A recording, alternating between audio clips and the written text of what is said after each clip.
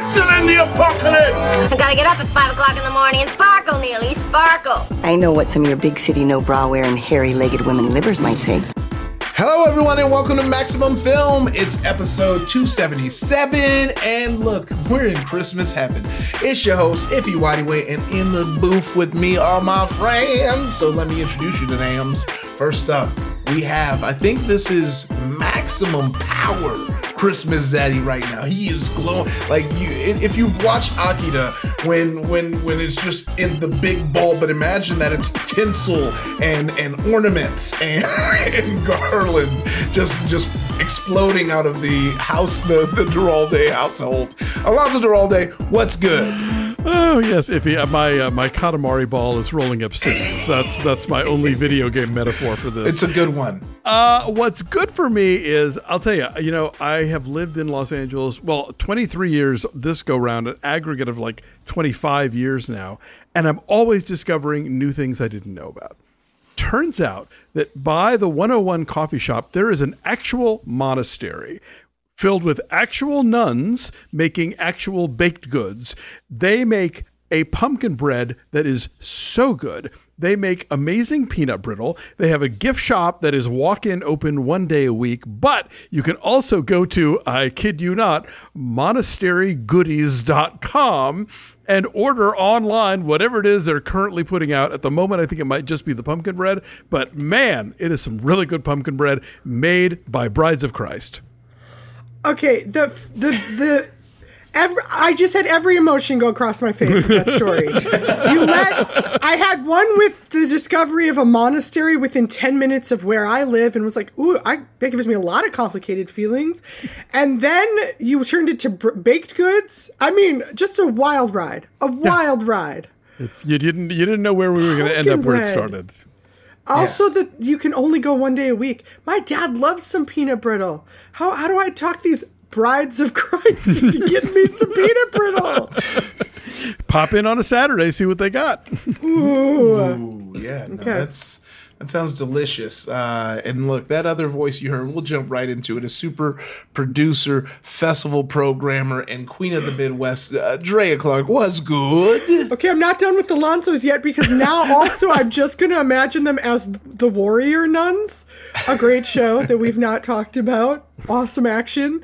But, okay, so I really want to see the Warrior Nuns making peanut brittle, which would be good. What is good with me, and you guys are going to like this because it's very me and it's a ride and it's also not really a thing, but it's still good. And that is, I found out, you guys know I'm obsessed with skincare and all things related to keeping me looking the prime 58 that I look right now. I'm nowhere near 58 years old, and I will slap anyone that says that's what I look. But I read something basically that was like, oh, you shouldn't use straws because they give you the lines around your mouth. And it's because I saw some BuzzFeed article of like gifts to get for Christmas, and it was like these weird straws that had like, they look like lips, and it keeps you from pursing when you use a straw. Basically, I discovered, I do have a line. I will not buy a stupid freaking straw so I don't get weird lines on my mouth. Basically, my vanity found an endpoint, and I feel really good about that. And it's nice to know that there is a boundary sometimes. Yes, the comfort and self-actualization. Thank you, 2022 realizations. I currently have a straw. So now I feel like a real effing rebel using a straw. Straws being a no-go leads to questions that I cannot ask here without getting a memo from HR. But it just seems to me occurred. We're in trouble here. I don't know. Yeah. Now we got to be looking for the crease. And what's the product for that? Yeah. I don't know, but you could probably get it on monasterygoodies.com. Zing.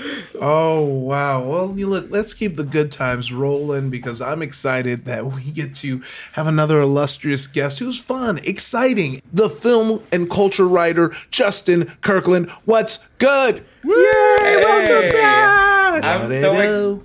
I'm so excited to be here. I haven't told you guys, but I recently became a Bride of Christ. Oh, yeah. How's your brittle? Cool. I don't think you're allowed to ask me how my brittle is. That's also an HR situation. No, quite the opposite. opposite. Yesterday, I had the first latke of my entire life. Which sounds problematic, but I'm from East Tennessee, so like it was a long way to get here. But it was absolutely incredible. I met up with some friends, found out that you can treat potatoes and onions the same way that you treat a bagel, loaded up with all the fixins. So I'm high on latkes right now. What did you have on your latke? Did you do a savory, or did you put some applesauce on there? Well, I'm a man of taste, so I had both. I endorse both always. Yeah. Yes. 100%. Had a little creme fraiche. Had some little salmon roe on top, and then salmon. Threw a little bit of onion on there, and then finished with one with applesauce. So yes, nice. I love it. I'm a man of taste and culture now. I hadn't been before, so look at me now. And look, if you ever go home, I think you could have Dollywood's first Knish cart. Oh, 100%. Dollywood's not ready for, I think they call them tater cakes. But yeah, we can mesh those worlds. I'm looking forward to it. That's my next business venture. There you Love go. it. You've got to find that opening. Iffy, what's good?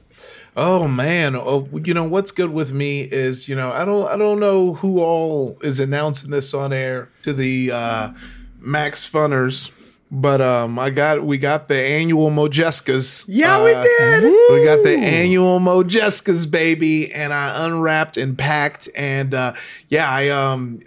Emily's really been enjoying it because when I had them last time. My ex was not as excited and was not fighting, but now every time we leave the house, we come in and we share a Mojeska and we go about what we're doing. Tell the wider world what a Mojeska is. Should they not get a Max Fun holiday gift? It is like in Marissa's very first box. Yeah, I thought of Marissa when my Mojeskas arrived. Welcome. Yeah. It's like a soft caramel around a soft marshmallow, and it's delicious. I remember my favorite part was watching Emily bite into this, and she was like, where is this from? And I was like, I don't know. She was like, this feels Southern. And They're from Kentucky. They're from Kentucky's own. And I was like, yep, you have a great taste bud to know the region of your treats. But yeah, so that's what I had right before I came down here. So I got that post Mojeska glow. They're so good. I wonder, there was something about you. The post Mojeska glow. Also, Kate Summerfield also taking care of my face as well. Definitely going to use some hyaluronic acid. We can talk about this all day. Quit flirting with me. Oh, well, now it's time to flirt with Alonzo because we're going to be ringing in some Hallmark history with the Holiday Sitter. Then we'll have a supersized holiday hotline segment. But first, it's time for Ididick, our movie news segment where we ask the question, is this important? Do I care? And now you know what Ididick stands for. Why don't you kick us off, Drea?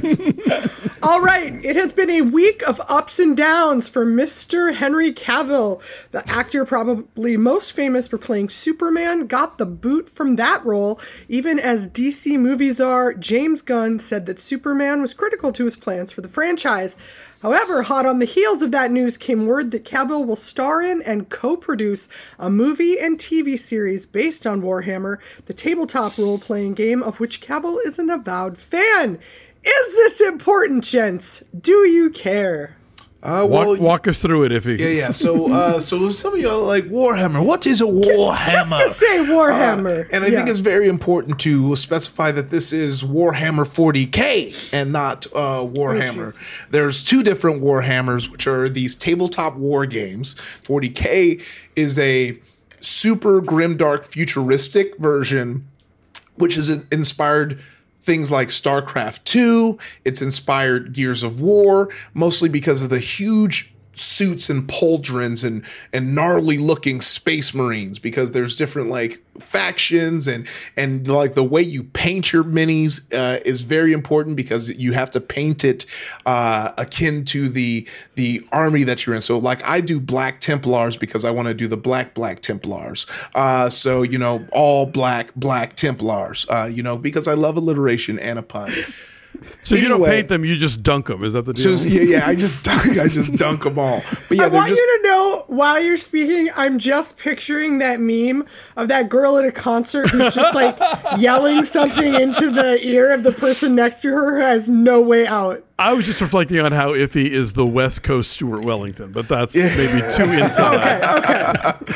Oh yeah, y'all missed it when we were comparing squat videos on Twitter. But yeah. So like that. So Henry has this history of like having something nerdy he does go viral, whether it was building a PC or painting Warhammer minis, and now this has led into this whole thing. But I think it's just the usual what is turning into like a movie draft season, because I'm sure they're going to try and make a franchise movie out of Warhammer, so he's hoping to be at the heels of that, much like he did with The Witcher. But I feel like James Gunn has been getting a lot of heat because he said Superman's going to be it, then they lose Cavill, and they're all blaming him because people forget that money a lot of times is a lot of the main reasons for a lot of these disputes. But we can talk inside baseball, but I don't think it was just James Gunn saying no. I don't think that is the reason that there was this falling out. Yes.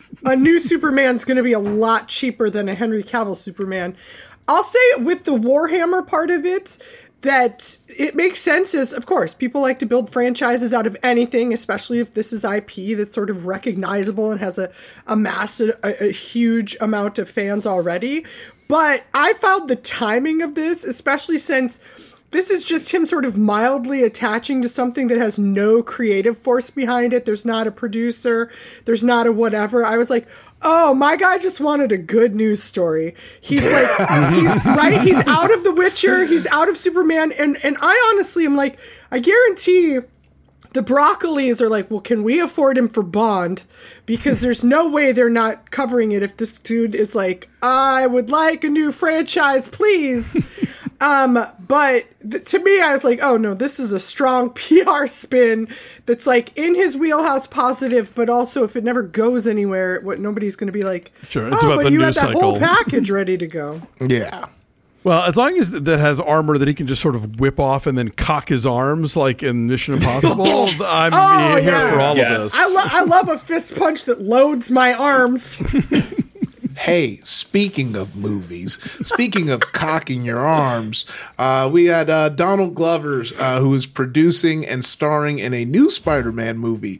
The superhero movies taketh away, and the superhero movies giveth. Donald Glover will also be starring in and co-producing a new movie, and it's a Spider-Man movie. A while back, fans online were calling for Glover to play the titular Arachnitine, and this is close but not quite. This movie is all about a Spider-Man villain called Hypno Hustler. Miles Murphy, or son of Eddie Murphy, is attached to write the script. Is this important? Do you care? I mean, Hypno Hustler is the funniest name. I have never heard this. I don't know if Justin or you have before, but I heard that and was like, Hypno Hustler sounds like a dude with roofies at a club. I don't feel great about that. I'm wondering if that's the direction they'll go. in that I want to see whatever Donald Glover has up his sleeve. Yes, it's important, but I don't also do not know the Hypno Hustler, but it seems to me like if we could somehow work this into finally putting Dazzler in a movie, it would be a perfect combo. Yeah, I think this is definitely one of those moves where it's like, what's the farthest outside of the Marvel superhero solar system that I can pick so I can have the most fun and creative control with it. I think this Hypno Hustler movie is going to be more of a comedy. It's probably going to be just kind of an offbeat. And, you know, I too am like, let's see where this goes. So I avoided the Marvel, cinematic universe. Not avoided. We didn't cross paths up until this year, and I watched all of them, which has been kind of bananas. And my question is he slated to play Spider-Man again? Because I know he voiced Spider-Man in the animated one, which was beloved.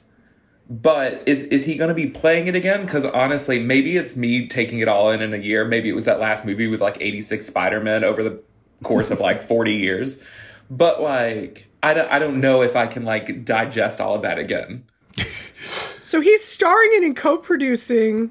I don't know, but he's playing Hypno Hustler, right? Yeah. Yeah. So this is like a Venom thing where it's like it's in the Spider-Man universe, but and I'm saying a Venom thing as opposed to a Morbius thing because I don't want to jinx it. But yeah, the idea that it's like it's a character within that universe of Sony-owned Spider-Man IP, but doesn't necessarily mean that Spider-Man is going to figure in the film. I don't like that. He already voiced Spider-Man. This was like in high school when we did an all-white production of West Side Story, and I wanted to play both Maria and Tony. Like, no, you don't get to have all the parts. Like, no. Yeah. And the bad thing is I really had the range for Maria, but that's a different episode, a different time. Yeah, I think that, I think this is now Donald Glover finding his live action piece because essentially the voicing is just kind of the closing the loop because, Miles Morales was created because Donald Glover said he wanted to create to be Spider-Man, and a bunch of racist nerds said he could never be Spider-Man. Spider-Man isn't black. So then Brian Michael Bendis went ahead and was like, okay, then I'm going to make a black Spider-Man. And then Miles Morales was created and is now slowly becoming cooler than Peter Parker, which is actually a not cooler hard. fate, yeah. I like that it was like, okay, we're gonna make a separate one, which like at the time I was like, all right, well, the thing was to have a black Spider-Man. This is a black Spider-Man, and then like Into the Spider-Verse comes out, and now people are like, Peter Parker who? That dork? No, we want Miles. So I honestly now in retrospect, this was the better one, where it's like, oh, y'all want to be Miles now, huh? Because y'all was saying Donald Glover couldn't be Spider-Man, but now y'all want to be Miles? Oh, yeah. It's like when Nicolas Cage voiced Superman in the Teen Titans Go to the Movies cartoon. It was just closing that loop, letting him do it finally, and then we can all get on with our lives. Speaking of movies, this is cinema. After months of speculation, anticipation, and leaked set photos, Greta Gerwig's upcoming Barbie film got its first teaser trailer last week, and tease it did. Not much was revealed about the film's plot, but the trailer might have offered some insight into the tone of the film. It was a comedic homage to the Dawn of Man sequence from 2001: A Space Odyssey, but instead of a monolith, we get Barbie. Since the beginning of time, since the first little girl ever existed, there have been dolls. But the dolls were always and forever baby dolls. Until... Is this important? Do you care? Yes.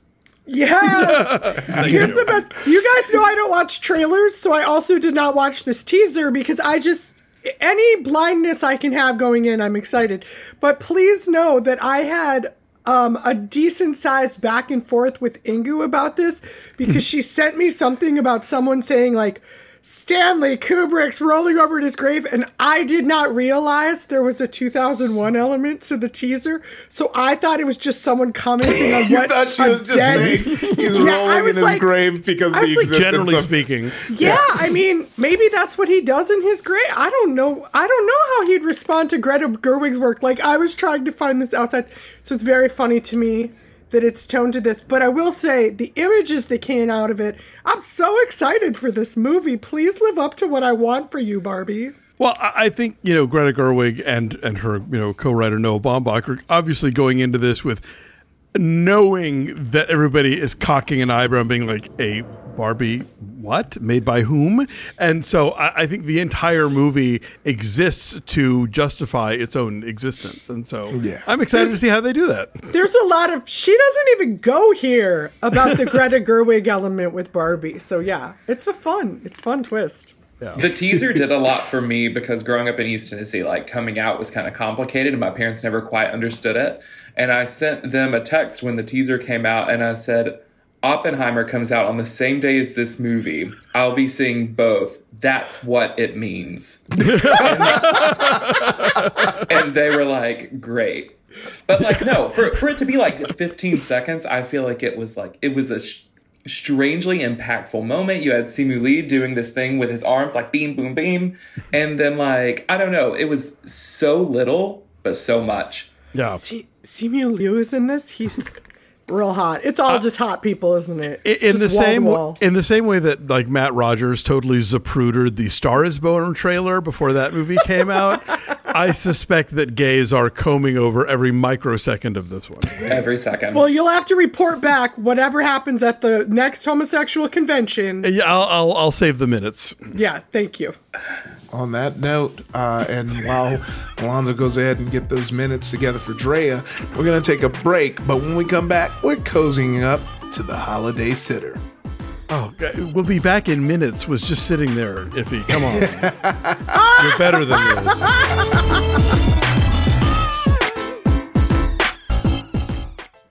Maximum Film is supported in part by Masterclass. Explore lessons in any order you'd like across your phone, tablet, Apple TV, computer, and on the go with audio mode.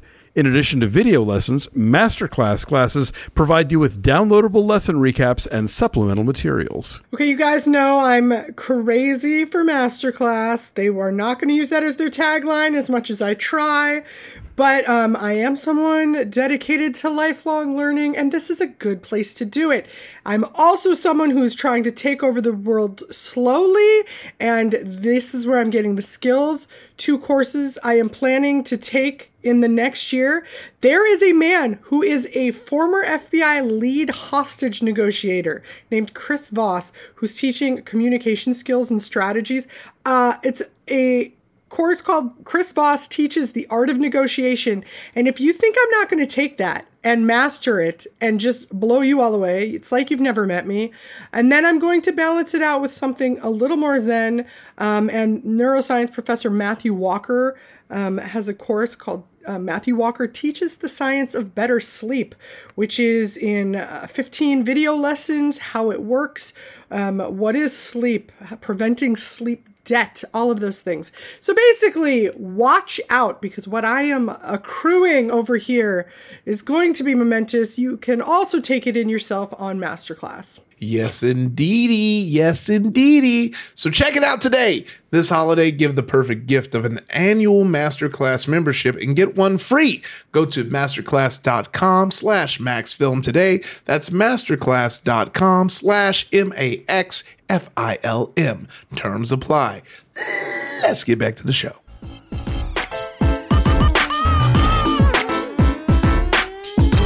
Welcome back to Maximum Film. I'm your host, Iffy Whitey. In the studio with me are Drea Clark, Justin Kirkland, Alonzo Duralde. Today's film is a Hallmark Channel original that premiered earlier this month. It stars Jonathan Bennett and George Crissa as the leads in a holiday rom-com. You'll notice that Jonathan and George are both men, which is no big deal, except in this case. It is kind of a big deal. Let's have Alonzo elaborate with a brief synopsis of The Holiday Sitter. So Jonathan Bennett stars as a big city New Yorker. He's he manages finances for wealthy people. He doesn't have time for family. He's going to go spend Christmas in Hawaii, which is Hallmark Channel shorthand for "You Are Dead Inside." But then at the last minute, he gets a call from his sister. She and her husband have to travel to Buffalo because of the open adoption they're doing. The baby was due for New Year's, but oh no, it's coming right before Christmas. So Bennett's character finds himself having to deal with a teen and a tween, and the last time he sat for them, he set the kitchen on fire, so it's a little skittish at first. Turns out living next door is the flawless rescue stud gay contractor Jason, played by George Crissa. He's great with kids, and he comes over and helps out, and basically Jonathan Bennett hires him to help him co-gunkle so that he can do it right. And wouldn't you know it, even though the city boy is trapped in the suburbs, he finds himself falling in love with the guy who's good with tools. How will it end? Who knows? The Holiday Sitter. Ooh. Real wild ride on wondering where it was going to end up. Never knew. Never knew. It's always guessing. Yeah. Are these two going to end up? Is he ever going to end up liking Christmas? And sure enough, he does. But yeah, that actually brings us to the first question, which is, the Hallmark Lifetime Holiday movie.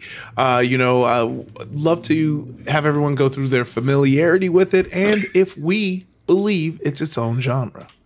I do think it's important, especially here at the top of this conversation, because I would not judge a Hallmark / Lifetime / any of these Christmas or whatever, anything in this rom-com made for television-esque. I wouldn't judge those against my other standards for films because they're trying to do something different. There's a different language. Visually, there's a whole different language. Like 2 seconds into this, I realized, oh, Jonathan Bennett wants to be John Ritter.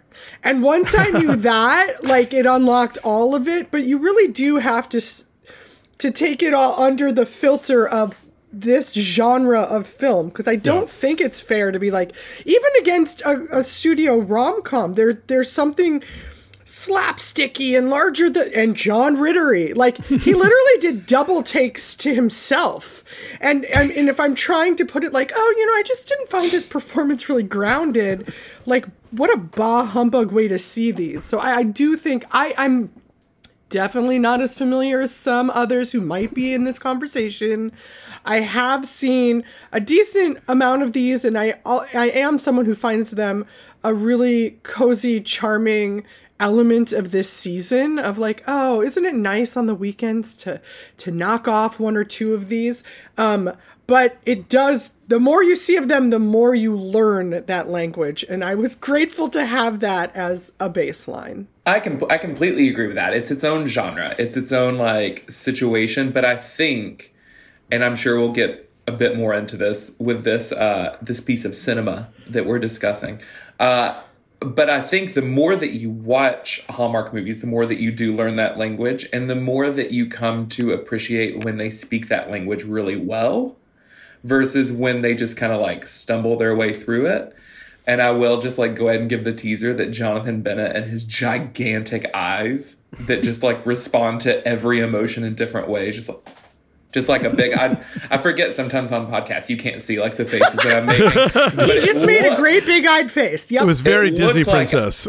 It looked like I was a sociopathic Disney princess, and it works to different effects. But I think it's important. I was talking to somebody yesterday about like the upcoming Oscar race, and they said when they went into Everything Everywhere All at Once, like you have to make the agreement that like this is going to go places that you don't normally go with film.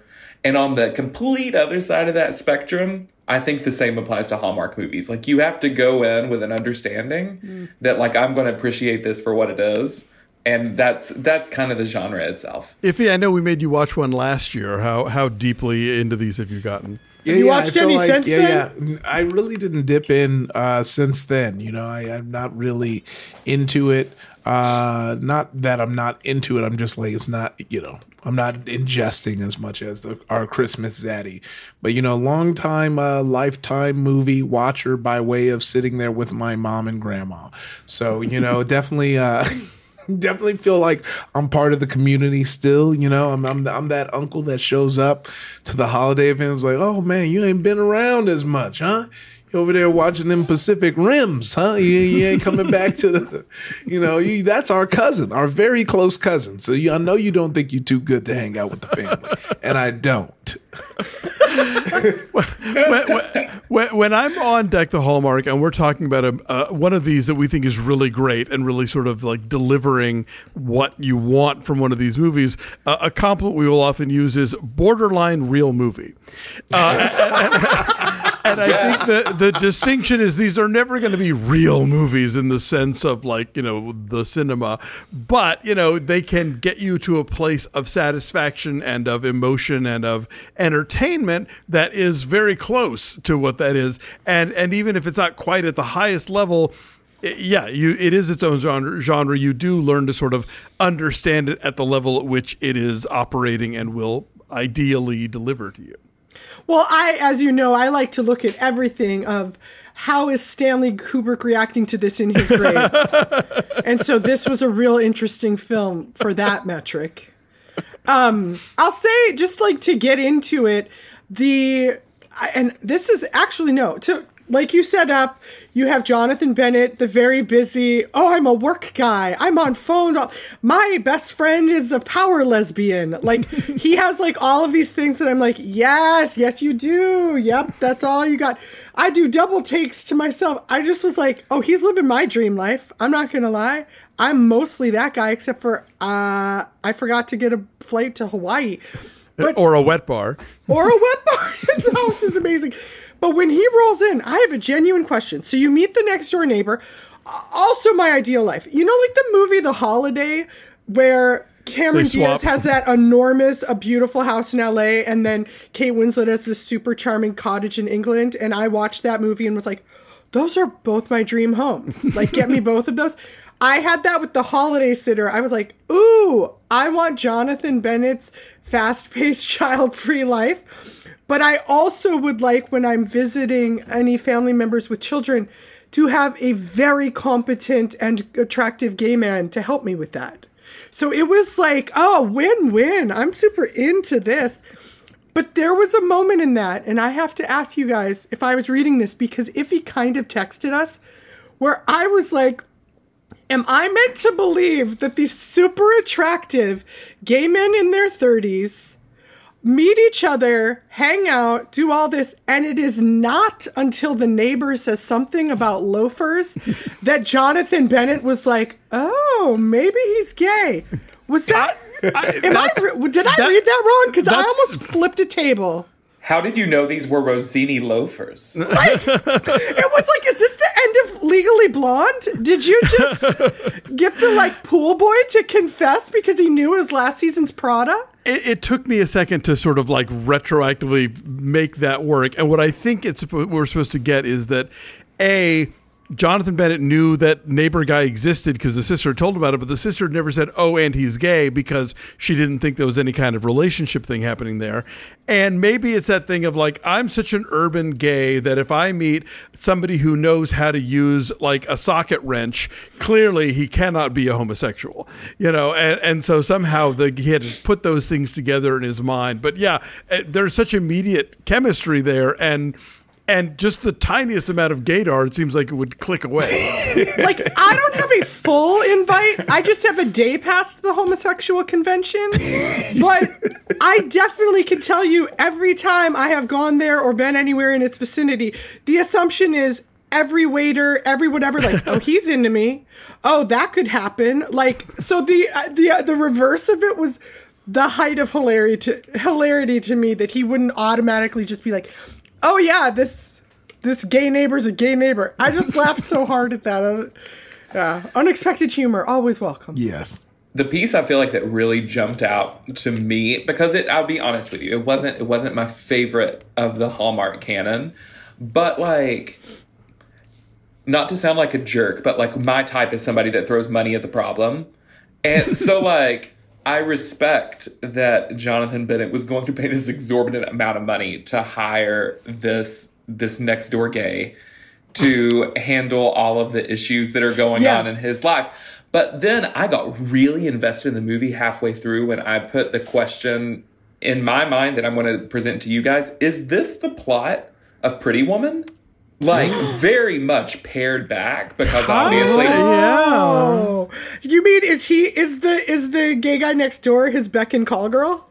Yes. Kind of, yeah, because there is this whole thing where, like, you know, they fall in love, and then the check comes out, and that ruins everything. And you're onto something there, sir. I had not really thought about that. And I don't want to like, you know, beat the metaphor to death, but is the power lesbian Jason Alexander? Because it feels like that might be the case. Justin, most of them are. Yeah. Most of them are. Yeah. I had an interesting experience watching this because it aired the same weekend as a Hallmark Movies and Mysteries film called The Gift of Peace, which is actually, you would be surprised to hear this, but like one of the first sort of overtly faith-based Hallmark movies, like apart from the terrible Godwink Christmas series, they generally, even back in the old days and even now in new Hallmark, they ride a very sort of soft middle in terms of maybe people go to church, maybe there's a choir, maybe whatever, but they don't really hammer God and prayer and religion, that kind of thing. But this one does. And so watching that movie as an atheist and watching this movie as a gay who does not want children, I'm like, all right, Hallmark, get off my back. Let me live my life, will you? I mean, I agree with Justin, and this isn't necessarily like a barn burner of a movie, but what I think it's doing very wisely is because they are introducing this notion of a same-sex couple at the center of one of these Christmas movies for the first time, I think they've gone out of their way to make the rest of it as conventional Hallmark as possible. The city person and the small town or suburban person. A lot of the arcs are familiar, and I think they're familiar so that people don't feel like they're having too many rugs pulled out from under them because there's no lady. And so I think that was intentional on their part, and I think it was probably a smart idea. And so, yeah, it doesn't necessarily leap to the top of my list of Hallmark movies, but I think it does what it does pretty well. It is made better, like to compare and contrast against, we discussed, and Alonso's going to need to remind me of the name unless if he really wants to surprise me, last year. Every time a bell rings. No, yeah, that was the Sisters? Yes. I'm thinking of a different one that maybe I watched on my own. The Christmas House? Yeah, thank you, Justin. Thank you. Which was the last time Justin was here. There you go. Perfect. Yeah. I had Justin Kirkland on the brain. But so this is, to me, better made than like The Christmas House. Like there's there was an easiness to this, as much as, like I said, there's this John Ritter cartoonness to the performances. There was, it felt more refined, like for production value or just sort of getting across things. Something it did share that I just think is smart going. These are two accomplished men, very out in their lives, very like everyone in the community knows they're gay. There's no, and I did think, one of the questions that Marissa thoughtfully put in here was, did it feel like it was a straight holiday film but with two men swapped in? But one of the elements that I appreciated was that wasn't the case, that we had already gotten this idea of like, why wouldn't you have told your brother that you like about the attractive single neighbor? And just that idea of like, oh yeah, no, I have a gay brother, but I am also living in 2022, so I'm not trying to hook up every gay person I know, which is like a thing from any show from 2015 or whatever. And they do give Jonathan Meadow the I think very relevant backstory for a lot of people's experiences. This idea of there are curmudgeons like me who don't want a family because we're dead inside. But there are people who maybe didn't think of themselves as being able to have a family because they grew up in an era in which they were told that, they shouldn't be able to get married. They shouldn't be able to have children. There's always so much rhetoric, and it's really revving up lately, in fact, about, children and, parenting and teaching and all that stuff that the new fascism is trying to go after. So the fact that his character is like, it's not that I don't want a family, it's that I never thought I could have one. I thought that was like, okay, so at least we're talking about a specific thing, and this is not a conversation that like the lady from the city would have talking about a dude, because she would not have that experience. I personally love the scene where they did poppers in the bathroom during the child's play. I love the scene where they went on a date and then 3 other men showed up to have sex with them. That was great. Who among us? That was bros. Iffy, you're a comedy professional. Did this film satisfy the comedy part of rom-com for you? Oh yeah, I mean, like, definitely. I think it's like Alonso was saying, like, this is a different beast that like tackles comedy in different ways. Like it's almost like cartoon level because he like a lot of the big faces and emotions falling down. Inability to make pancakes. I will say, and I'm gonna expose her here. Emily was the one who kept fighting me on this. I'm like, this is a Hallmark movie that's different. And when he fell down, she laughed, and I was like, yeah, We got you. We thought you were better than the Hallmark movie, and then this fall happened, and now look at you. Now, so good. So yeah, no, it was cracking me up. It was also what was blowing me up away, like how cute it was. Like, it was a very cute Christmas movie, and I think it's just like Alonzo was saying, really just hitting those Hallmark beats. And I was like, yeah, no, this I can see some mom, in Montana just sipping her white wine with ice and just watching this, and it's just like, okay, my sister lives upstate New York. And she takes 2 ice cubes for her Pinot Grigio. I don't see what's wrong with that. I'll say too, in sort of getting to the end of this, that they did also do a nice job with your B storyline, your C storyline. Like, each of the kids had something they had to overcome, and they were, especially with the, there's an older boy who has a crush on the girl, and it's another reason to throw the 2 guys together. It was smartly crafted in the sense of like, all right, well, we need some like ridiculous contrivance to make these guys spend time together, but how do we keep it going from there? Right. And I thought all of that felt just nice. And then there were, Marissa has it discussed as non-traditional touches, which is great, which was the idea that the other connection that the neighbor has with this couple is that he is looking at becoming a dad on his own in a sort of single dad adoption, and they're adopting their 3rd kid, and all of these things are sort of, again, that matter of fact, like, people build families in all sorts of ways, and isn't it just interesting how our world works, rather than like, well, the cut-in commentary I'm sure the average Hallmark viewer is used to. Yeah. No, I think there's something so special about, like, all jokes aside, the way that this was put together, because, like, to go back to what Iffy was saying, the moment that got me, and I was like, damn it, like, they pulled me in, was when Jonathan Bennett's character, I think, Sam was like, my favorite part of Christmas was when we turned all the lights off except the Christmas tree. And you have this, like, very, like, sweet moment where everybody's together, and, like, not everything should be commentary because that's exhausting, but like this interaction that he had backstage with like the little boy, and he was like, she likes you. I don't know. There's just something like so sweet and approachable to that I think makes the movie work even when it doesn't.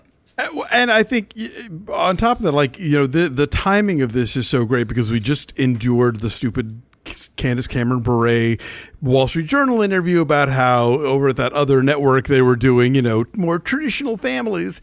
And like, this shows you that you can plug in 2 dudes into an otherwise very familiar, very comfortable, and the what you're tuning in for when you tune in for a Hallmark movie, and it doesn't undo the flow. It doesn't send it hurtling into the sun. It absolutely is of a piece with the other 39 movies that the network is giving you this season. It doesn't.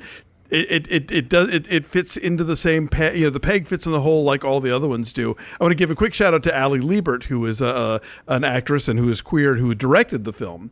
Who I think she really gets the pacing right, and just sort of the whole I see a lot of town carnivals in these movies, and this is definitely one of the better ones. Vote. Vote.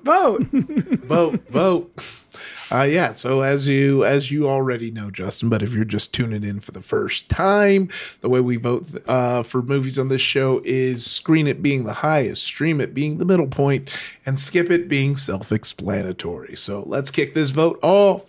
I may screen it on the level of Hallmark movies. Again, like Drea says, this is a separate branch of criteria that we're dealing with here. But among Hallmark movies, I would say this is a screen it.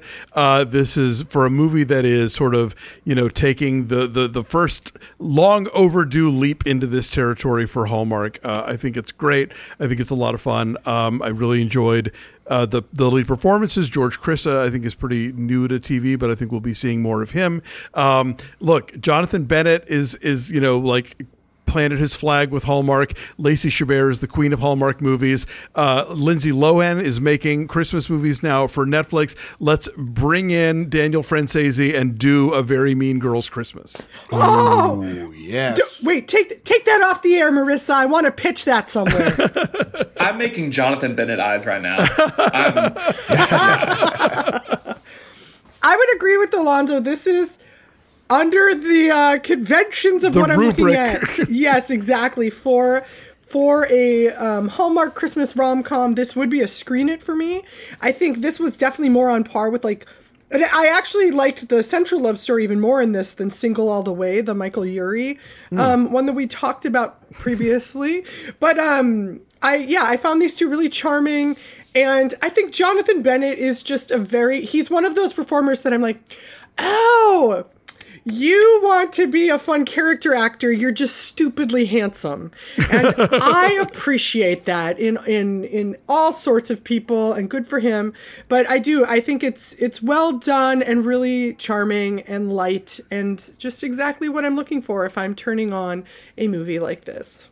I would say stream it if you have already watched like The Family Stone and like I think it's Happiest Season by Clea Duvall. Like what I love about like the era that we're in is that there's now levels to like your queer holiday movie. And like I saw my first shit boring Lifetime one of like, wow, equality. Yeah, like so this is like it's not quite there. But, like, I wouldn't say skip it. I just wouldn't say prioritize it. So, yeah, stream it. I think that's a fair it's always good to remember everyone's votes on these. It's always dependent on the breadth of knowledge in that area. And I'm like, well, I've seen a couple of these, and this one was the best. Yeah.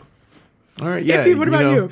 Yeah, no, I'm definitely screen it on your Hallmark screens, as everyone has put the qualifier on all of these votes. But, with that merry note, we'll be right back after we hear from another show from Maximum Fun.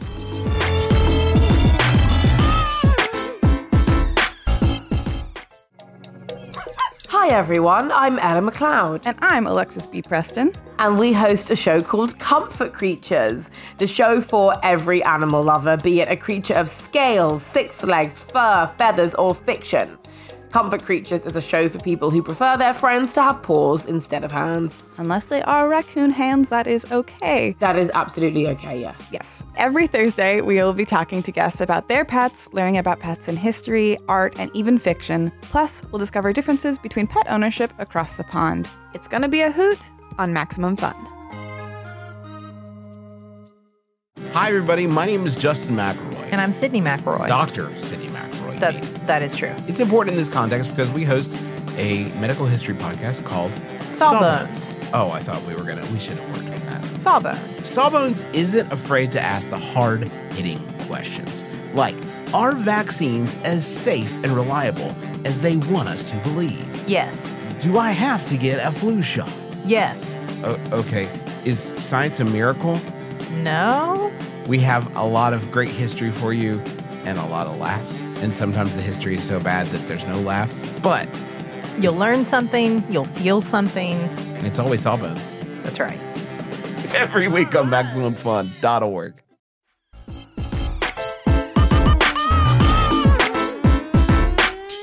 Welcome back to Maximum Film. I'm your host, Iffy Whiteway. In the studio with me are Alonzo Duralde, Justin Kirkland, Drea Clark. And today we have a double dose of holiday hotline calls for you today. Marissa, play that call. Hello to Iffy Shikude, to Alonzo, to super producer Marissa, and to my liege, Her Majesty, Queen Andrea Clark. This is Jackson in Minneapolis, and I have a question about Christmas movies. Every year, my wife and I have always watched Little Women around this time of year, but there's a problem now, which is that her favorite version is the 1994 version, where Claire Danes dies, but for the past few years, my favorite version has been the 2019 version, where Laura Dern is your mom. And I'm not sure what the proper etiquette is here. I'm not sure if the two movies should have a battle royale and duke it out, and whichever one emerges is the only one we watch. Should we alternate between them each year? Should we watch both every year? Who knows? Give me your thoughts. Love you guys. Bye-bye. Oh, Jackson. Wow. I probably babysat Jackson at some point. How exciting. Also, big fan of denoting which Little Women you're watching by which one has the dead Beth. Oh, they've all got a dead Beth. This is a tricky one. I mean, this is a very sort of subjective choice on people's part, and I'm a big fan of both of these. I think the Gillian Armstrong version and the Greta Gerwig version are both great.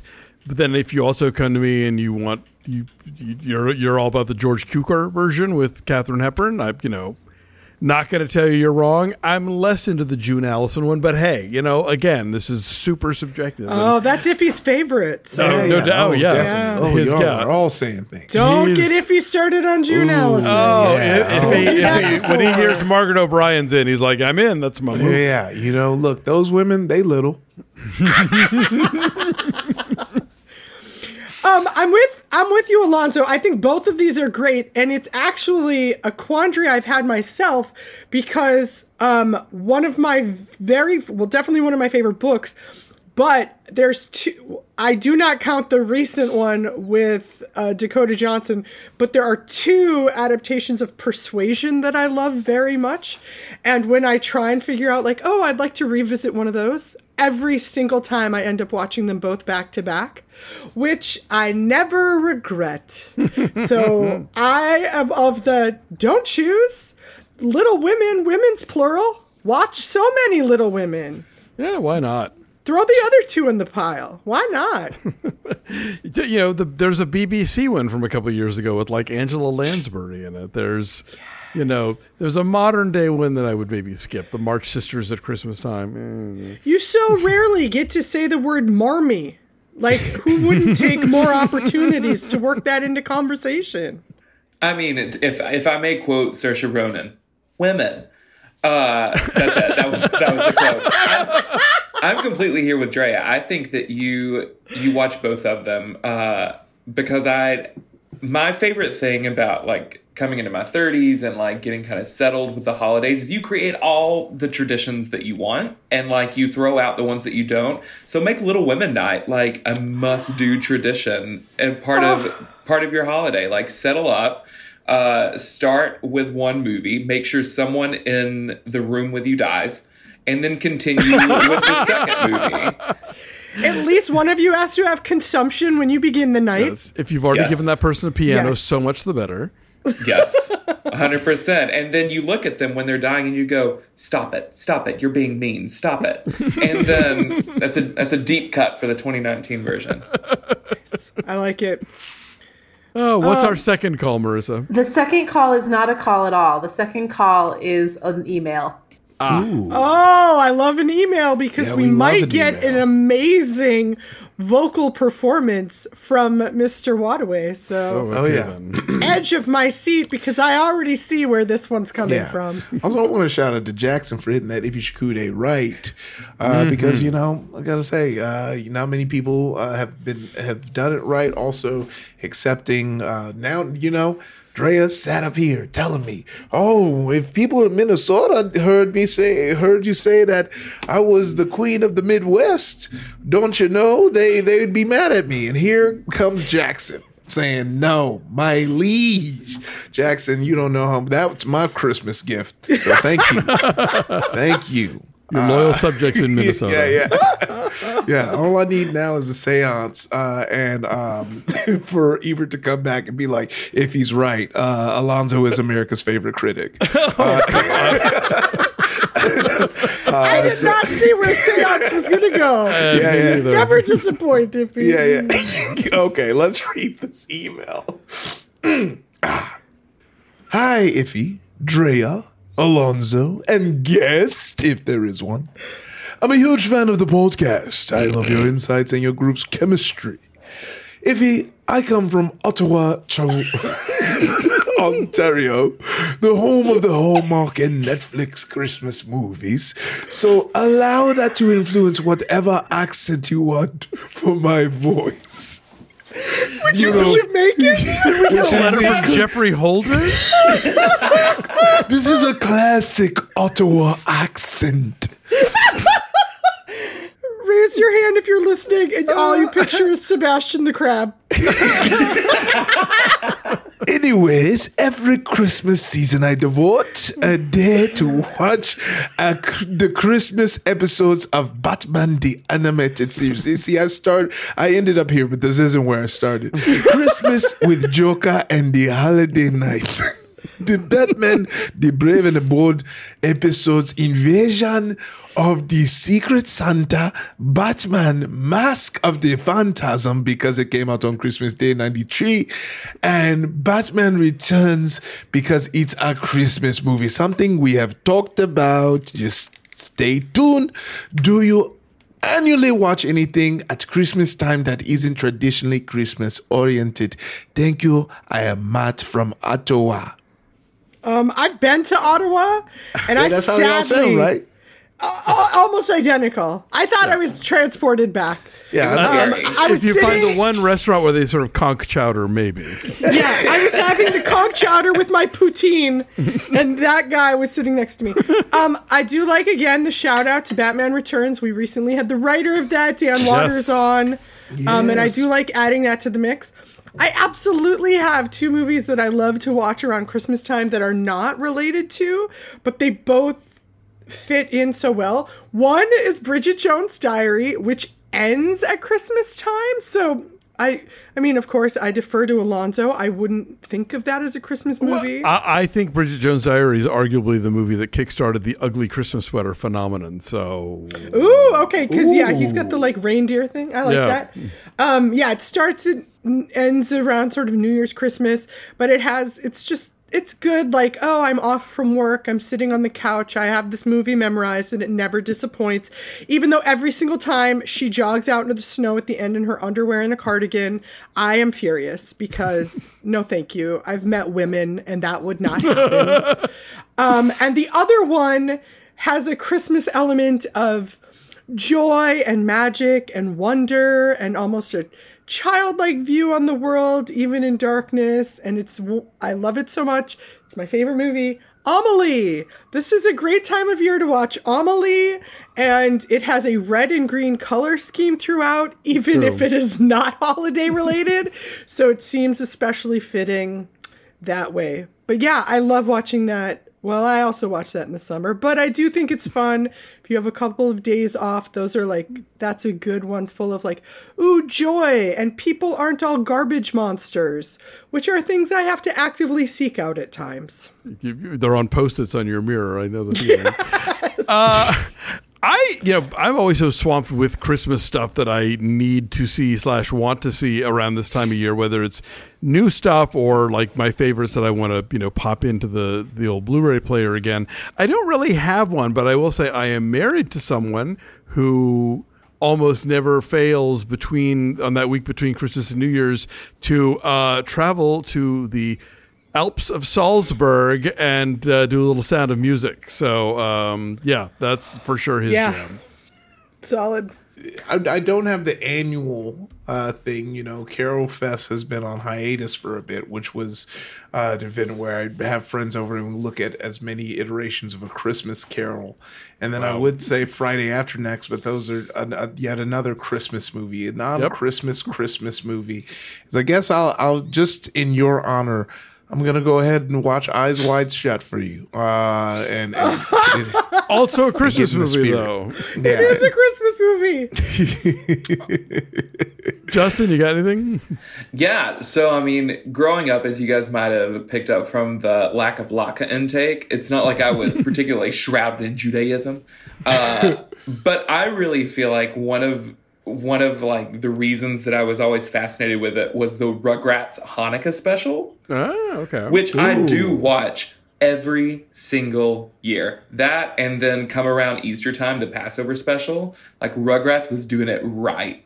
So I'm pretty sure you can find it on YouTube. It's the Rugrats Hanukkah special, and it just was like, I don't know, it's just a really nice story. And if you're a Gentile surrounded by people that don't know or racist, you can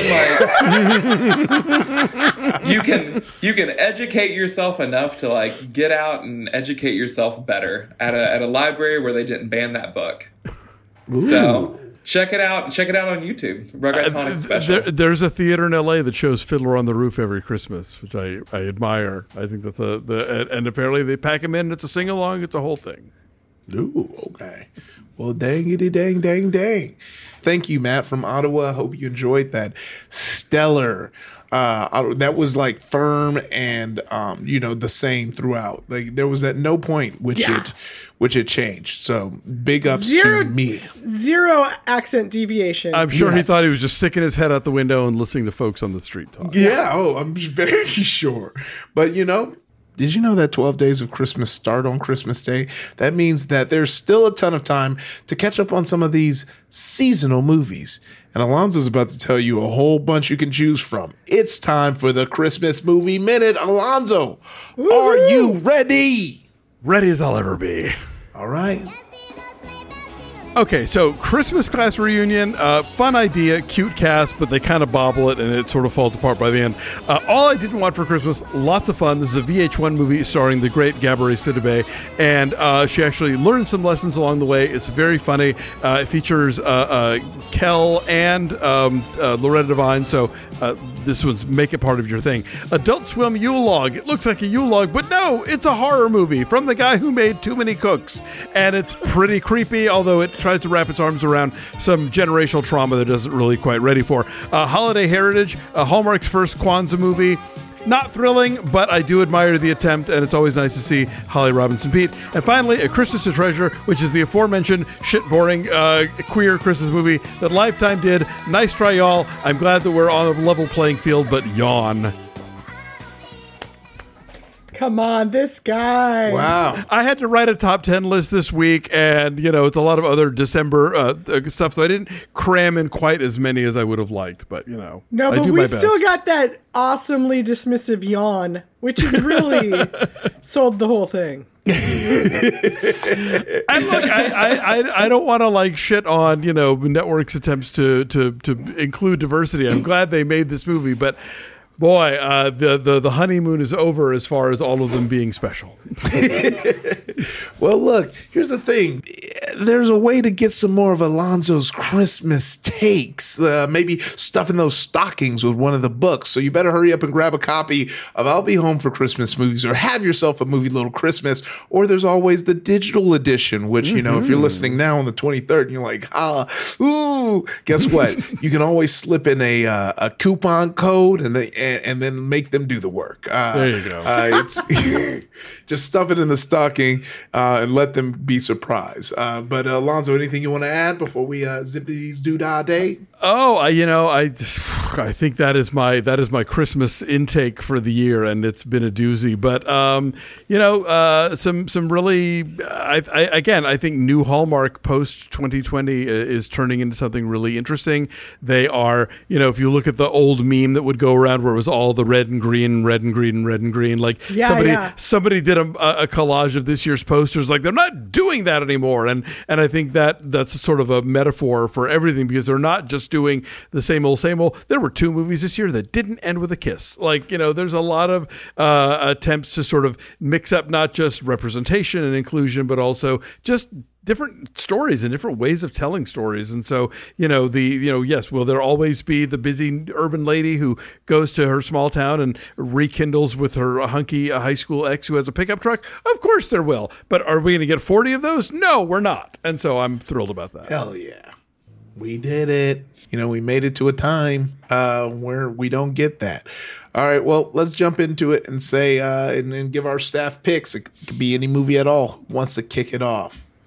Oh, I will. This is as non-Christmassy as you can get, but it's really terrific. The new documentary, All the Beauty and the Bloodshed, won Venice this year, and it is about Nan Goldin using her clout in the art world to take on the very powerful Sackler family, the people from Purdue Pharma who basically created the whole opioid situation in this country, and using sort of act-up style tactics to get museums to think twice about slapping the Sacklers' names on things and allowing them to sort of launder and philanthropize their terrible image. And it's also about Nan Goldin's life and her own struggles with drug abuse and why this particular fight means so much to her. It's a riveting documentary. I highly recommend it, from Laura Poitras. All the Beauty and the Bloodshed. I would second that. That's a solid one. I'll go right away too, because I actually also have a documentary, which is not a rarity on this here podcast. But I think it's something that might be nice to watch over the holiday season, though it has nothing to do with holidays. It's called Wildcat. It is in theaters right now as of December 21st and will be on Prime Video on December 30th. And it follows a British veteran, a very young veteran, who is dealing with a lot of PTSD and mental illness aggravated by his time in the military. And he goes to the jungle and he ends up meeting this woman who's a scientist who runs sort of a wildlife rehab, and an ocelot brings them together. And it is kind of amazing. It's a great story of these two people, especially this man who's on this journey of kind of healing, their connection together. And then it's also just a solid wildlife documentary, some really incredible footage. But I found it very engaging and warm for the most part for all of the interesting questions it asks. So Wildcat. I feel like if you're over the Christmas of it all, and you loved the women in Little Women, then you should watch Women Talking, because it has women talking. But essentially, Women Talking is this movie that comes out, if I'm getting the date right, today, December 23rd. I think it comes out January 6th. New York and LA, December 23rd, though. Oh, I did that with our pre-recorded one for our January 6th episode, so I'm going to sound wrong. Continue. Well, we'll have you correct the thing now. Yeah. We've got. You can watch women talking all across the country at different dates, but it's an incredible story about these women who are reconciling. They're in this kind of like isolated religious community, and they're really reconciling their faith as it applies to these assaults that have happened within the community. And it's just, I love a good like theatrical production that's put to screen well, and I feel like that's what happens here. And I don't feel like when I watched it that it answered the question that I wanted it to answer for me, which means that it left me with it. And it's a really impactful film that maybe you shouldn't watch, the day before Christmas, but the day at Boxing Day, hell yeah, go for it. Yeah. Oh, wow. Yeah, no, it's a fun fact. I've been getting all the screener invites for that, and I just thought it was like a conversation, like women talking, because it was all these film stuff. I was like, oh, cool, it's gonna be like women speaking about stuff. And then I saw the trailer. I was like, oh, I could go see. This is a movie. Got it. Okay, I should probably go see. Who's on first? Yeah. I do like the idea of a generic round table just called Women Talking. It's women talking. Yeah. Women talking. Yeah. Finally, women talking. Men, sit down, shut up. In the heat of it all, I'm gonna have to do a softball easy Christmas movie staff pick, which is going to be the 1988 hit Die Hard. Go ahead and watch that. Go ahead and be the funniest guy at your office Christmas party. God, I didn't have to be so mean, and yet I was. Big thanks to Justin Kirkland. Hey. Where can people find you and your work? You can find me everywhere at Justin Kirkland 4. I'm freelancing, and you'll find all that work when you visit at Justin Kirkland 4. Instagram, Twitter, OnlyFans. Just kidding, unless I need it. Yeah. And you're doing a Yellowstone podcast, are you not? Yes. Oh my gosh, I completely forgot. Daniel Thompson and I are doing a Yellowstone weekly recap podcast called John Dutton Must Die.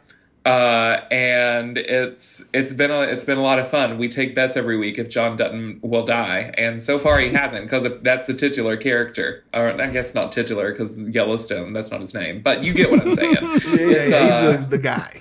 Yeah, he's the Costner. So yeah, he's yellowing the stone. Maybe not.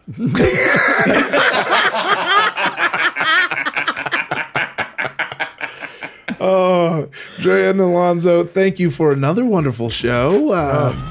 happy holidays to you, the listener, from all of our online booths across the land, or Merry Christmas, Happy Kwanzaa, Happy Hanukkah, any solstice. Shout out to that. All of it. Any Saturnalia fans out there? Yeah, have a great one. Yeah. If anything you do, just have a good time. It's been a wild year. You deserve to relax, kick your feet up, and not think about life for 10 seconds, or at least Elon Musk's fucked up hairline. If you have a comment or suggestion about this week's show, tweet at us at maximum_film. Our Facebook group can be found at www.facebook.com/groups/maximum film, or send us an email at maximumfilm@maximumfun.org. And you can send your voice memos there whenever you want to send us a hotline call. Our producer is Marissa Flaxbart. Our senior producer is Laura Swisher. And this is a production of Maximum Fun.